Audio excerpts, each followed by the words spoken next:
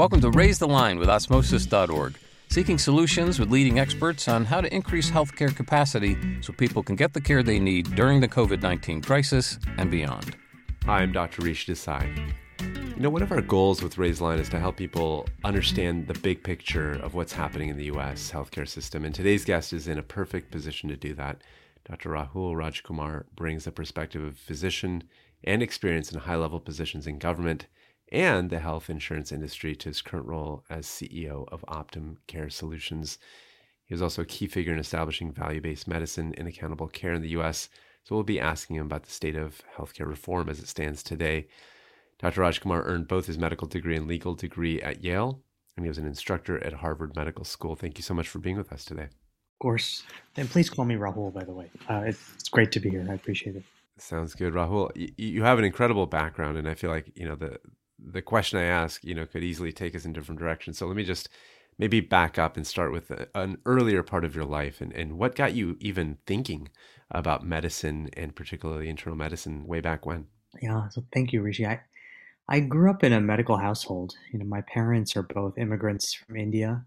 They're both primary care providers. And so grew up around medicine my whole life. Very early in my career, I began to think, wonder, learn about the ways in which other things affect health outcomes. So things like access to healthcare, poverty, lack of food, lack of transportation, lack of housing. And in the United States, our financing system. So my life's work is to make healthcare better, to make it safer, to improve its quality, make it more efficient for populations, for the country. And the main lever that we have right now, and the thing I've spent the last decade of my career working on, is trying to re-engineer the underlying financing systems of healthcare. So to change the way that we pay for healthcare to make it better. Because the way that we pay for healthcare, it signals what we value. And, we are about a third of the way through a national journey or transformation that is reimagining how we can pay for healthcare to make our healthcare delivery system better. When you were working as a clinician, when you were seeing patients, what did you notice that made you even recognize that how we pay for healthcare was a problem? What are some examples of what you saw? Thank you for asking that. I don't want to make too much of my being a clinician because there are so many doctors, including my own parents, who see patients every day and are truly working on the front lines. And by comparison, I'm kind of a hobbyist or I'm not, I feel a little sheepish holding myself out as someone who's in the practice of medicine every day. My clinical practice is very limited right now.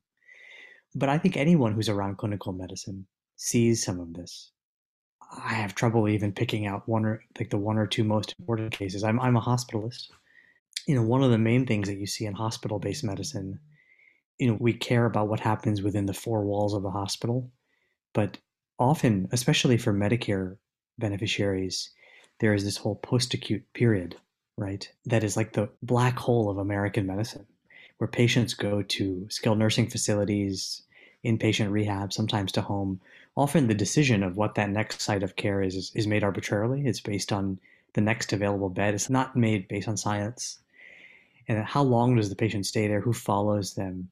What is their access to care during that period? Highly variable. It's actually the site of the highest variation in quality and cost of care in the U.S. healthcare system. There's another case that I saw, it was a few months ago, a younger patient, a Medicaid beneficiary with multiple sclerosis who had I guess it was secondary progressive multiple sclerosis and had a decline in her functional status. And she had been living at home independently. She didn't have family in the area and limited social network. And the end result of this hospitalization was I saw her in the course of a hospitalization was that she was really tentative to go home, physically, but also mentally, and it was not clear. She was a borderline case. And any physician has probably seen many such cases of a patient who wants to go home, could fly at home, if we could wrap them a blanket, of love and support and services. But organizing all of those things to help someone thrive at home is very, very hard. And the different players that need to be involved, their incentives are not necessarily aligned. Of course, the main interest of the hospital is in reducing its length of stay because that's how we pay hospitals. We pay them DRGs. Is there an accountable primary care provider or a quarterback outside of the hospital that, beyond their professional ethic, actually cares about what happens to this patient?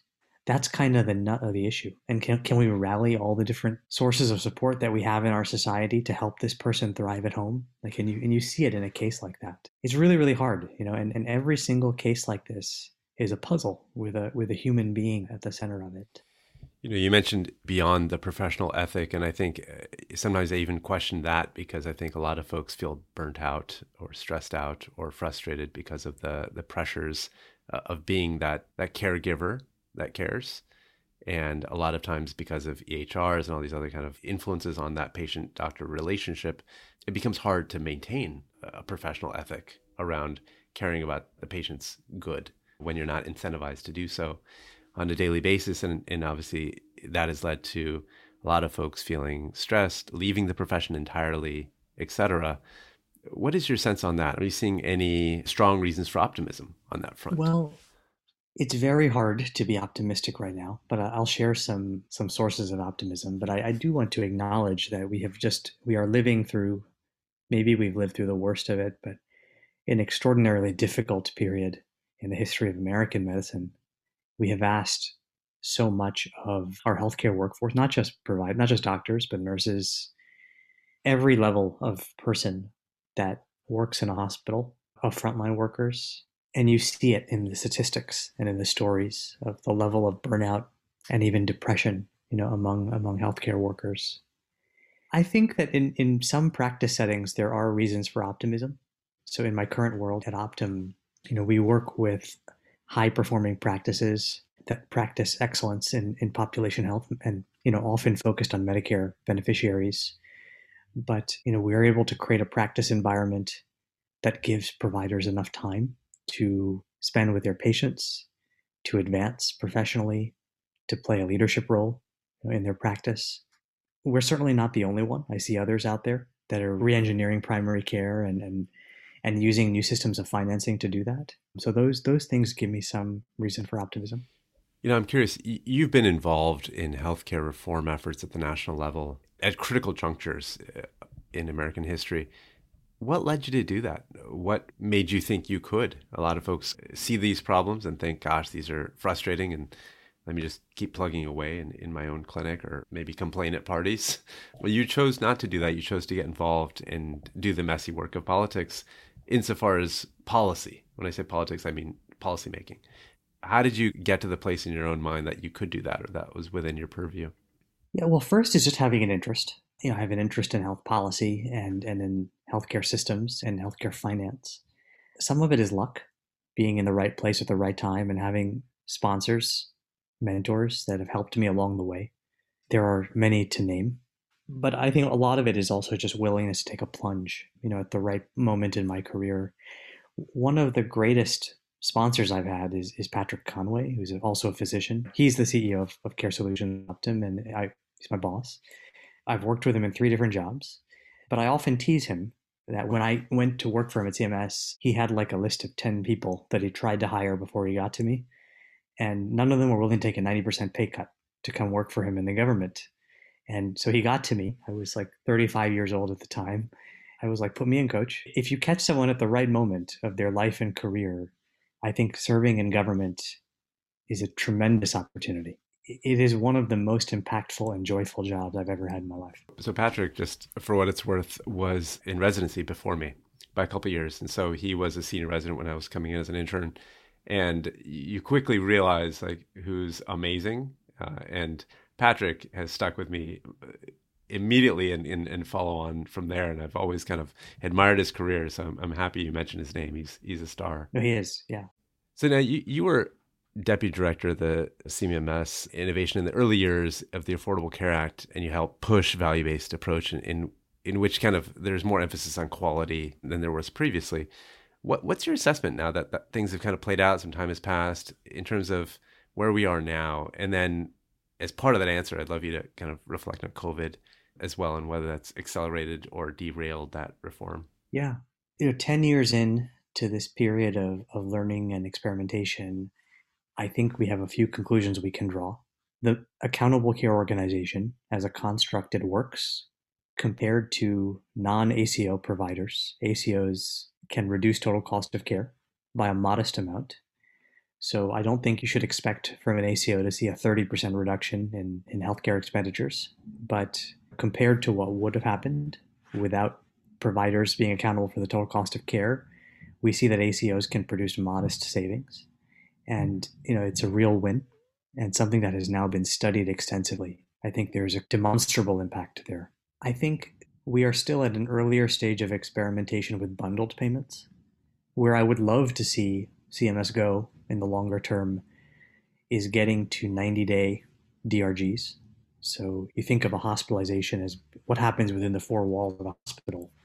But what the patient really cares about, the most patient-centered view of things, is home-to-home time. So the financial incentive for an episode, that's anchored with a hospitalization should really be 90 days, home-to-home. That includes the post-acute period.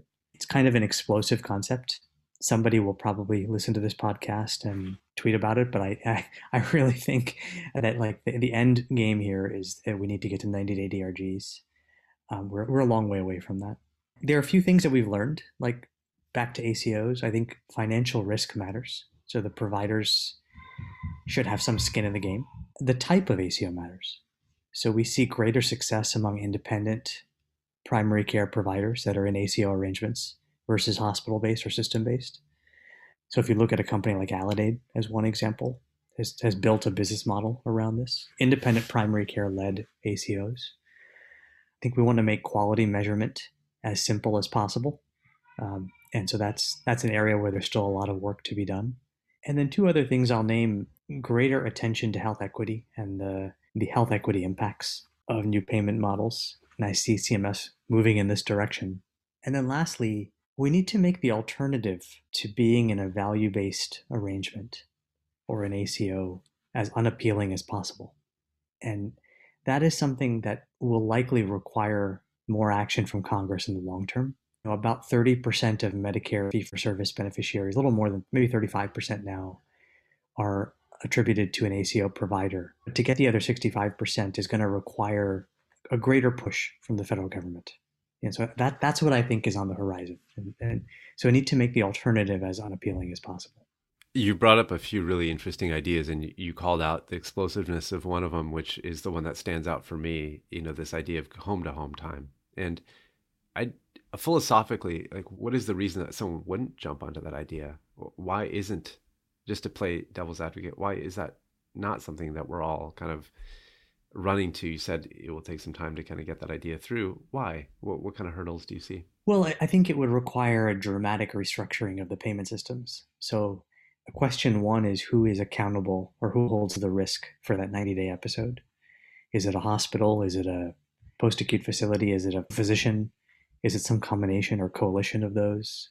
So we have to figure that part out. If you created 90-day DRGs that are anchored by hospital stays, it could create a dramatic restructuring of the industry. And then there's also just the question of how you get there. So this can happen by act of Congress, if Congress were to restructure the CMS payment systems. But the other is by testing a CMMI model. That would almost certainly have to be a mandatory model. And so it requires rulemaking and a pretty aggressive path from CMMI to do that. And so you would have to design the model, test it, evaluate it, and then use the authority of CMMI to expand it. And that's about a 4 or 5 year path. Are there countries that do approach it that way? Are there models that you're drawing from that you've seen, in terms of how they might break down the percentage of what the hospital gets versus what the skilled nursing facility gets, et cetera, that you think that we could learn from? Yeah, not really. I mean, one thing off the bat is I suspect that we are an outlier in our use of post-acute care among industrialized countries in general, but I really have to check that fact. In terms of provider payment innovation, I really believe the US to be pretty advanced in its experimentation. One of the things that may make you laugh, like when I was in government at CMMI, we used to get inbound interest from all sorts of foreign governments, like so from the government of the UK, France, Israel. I even went to the embassy of New Zealand once to give a presentation in Washington. And at first I thought, like, what do they, we think of the US healthcare system as kind of dysfunctional, right? And not as advanced from a Yeah. financing standpoint as these other systems that provide universal access. And I was like, what? This is like the blind leading the blind. Like, why do you want to hear from me? Yeah. I think those countries are really advanced in the way in which they finance health insurance. So they have a social insurance concept of healthcare, and they have universal coverage, often through single payer or nationalized systems. But the second order of, like, how do you pay the providers? How do you incent the providers to deliver efficient care, high quality care, is something where we are not very far behind, and if anything, we're farther along and more advanced. When you would go to these presentations, what were some of the standout ideas on how we incent physicians that other countries were sort of really excited about? So just speaking in general concepts, the idea of a medical home, where you're paying a primary care provider to deliver enhanced services. The idea of the primary care provider as the quarterback, as controlling Mm-hmm. total cost of care, managing total cost of care. The primary care provider is the one whose incentives are really aligned with the payer, whether that's government or commercial. And for them, if they're incented in the right way, specialist, hospital, post-acute care, these are all cost centers, but the primary care provider has a tremendous amount of influence. Yeah. So that concept, I think, is very powerful. And then certainly the idea of payment bundling, for different episodes. But that's a vast concept. Those are the three main ideas. All CMMI models are really variants of those. Those are the three that I've seen others latch on to. Do you mind speaking just a little bit more about Optum now? What role does Optum play if folks aren't familiar with it, and what Care Solutions is all about? Yeah, so Optum is part of United Health Group. Just structurally, Optum has a pharmacy benefit manager, it has an analytics company, and then there's Optum Health. And so I work in a part of Optum Health. I'm the chief operating officer for Optum Care Solutions, and we operate a family of businesses that broadly are trying to make healthcare better. So one of them is a Optum Behavioral Health, which manages behavioral health care for various clients. Many of our businesses are focused on improving care for Medicare Advantage beneficiaries. So NaviHealth manages post-acute care, relates to what I had said earlier, where there's tremendous variation in the quality and efficiency of post-acute care. Landmark is another example, Optum at Home, that provide in-home care to high-need, frail elderly. But broadly, the unifying theme of this family of businesses are that they're trying to improve healthcare for a segment of the population. It's very confusing for folks that are learning about the healthcare industry for the first time to kind of jump in and all the buzzwords like bundled care and ACOs and all this kind of stuff. If you could pick one topic that you feel like is just so poorly understood, or people think they understand it, but they don't, and keeping in mind we're teaching companies, so we love to fill these knowledge gaps, what is one thing that you teach or educate our audience on, keeping in mind our primary audience is students that are early on in their healthcare careers? Let me give you two. If you're teaching companies, and teaching people that are future entrepreneurs or entrepreneurs in healthcare, or people that want to do something to make healthcare better, I would really focus on the payment systems and make a deep study of how we pay for healthcare in the different segments of United States healthcare. And that is the area where I meet with a lot of early stage companies. The biggest gap in understanding I see is in how we pay for healthcare, because that leads to, like, how do I build a successful concept or business? I think the second is just a misunderstanding of what health insurance is. No individual can really shop for healthcare alone. Most patients have immense loyalty to their providers, to their doctors, especially to their primary care provider, and that's good. I mean, that trust is important. But when you really think about it, no patient wants to be out there shopping for healthcare services alone. It is critically important that we shop for healthcare, we purchase healthcare as a part of a coalition. And that's the function of health insurance, whether it's a government payer or a commercial payer. And so when you walk into an emergency room and you pull out a United Healthcare card or a Blue Cross card or a Aetna card, whatever you have, it means that you're not alone. There's millions of people standing shoulder to shoulder with you. And, that's important. It's important for people to see themselves as a part of a coalition when they're accessing the healthcare system. And that function of being a part of a buying coalition is a really important one. And I would love to see more and more Americans develop that understanding and then begin to influence, like, how do they want their coalition to act? And how can they act as a part of that buying community? That makes a lot of sense. And I think that's at the heart of a lot of other misunderstandings and frankly, a lot of feelings that people then generate about their insurance company, their provider, so on and so forth. Maybe as a close, we have a lot of students that look at your career. You mentioned that you are the son of parents that were in the industry, in the space, frontline healthcare providers. You do a little bit of that, but then you do a lot of other things as well and have moved among different interesting parts of the healthcare space. If someone wants to emulate your career, how do they go about doing that? It can seem quite daunting seeing where you are today versus where they may be at the moment. Yeah, I think, one, I would never counsel someone to emulate my career. I think you can have a better career. There's so much opportunity in the world. And I guess one piece of advice would be to become an expert in something, like particularly if you're in medicine, but try, or especially in the early years of your career, develop your portfolio of knowledge and have at least one area of deep knowledge and expertise and be identified with a particular body of knowledge.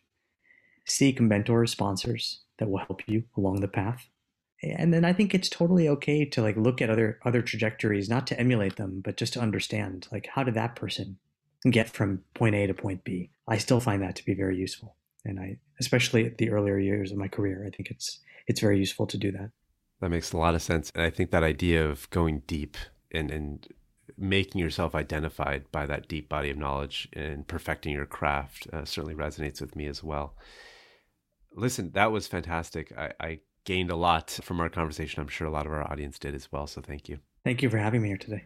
I'm Rishi Desai. Thanks for checking out today's show. Remember to do your part to flatten the curve and raise the line. We're all in this together.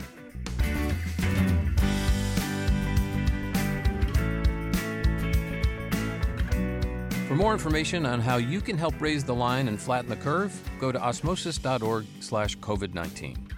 If you like this podcast, please share it on your social channels. You can also subscribe to the series and check out all of our podcasts at osmosis.org/Raise the Line Podcast.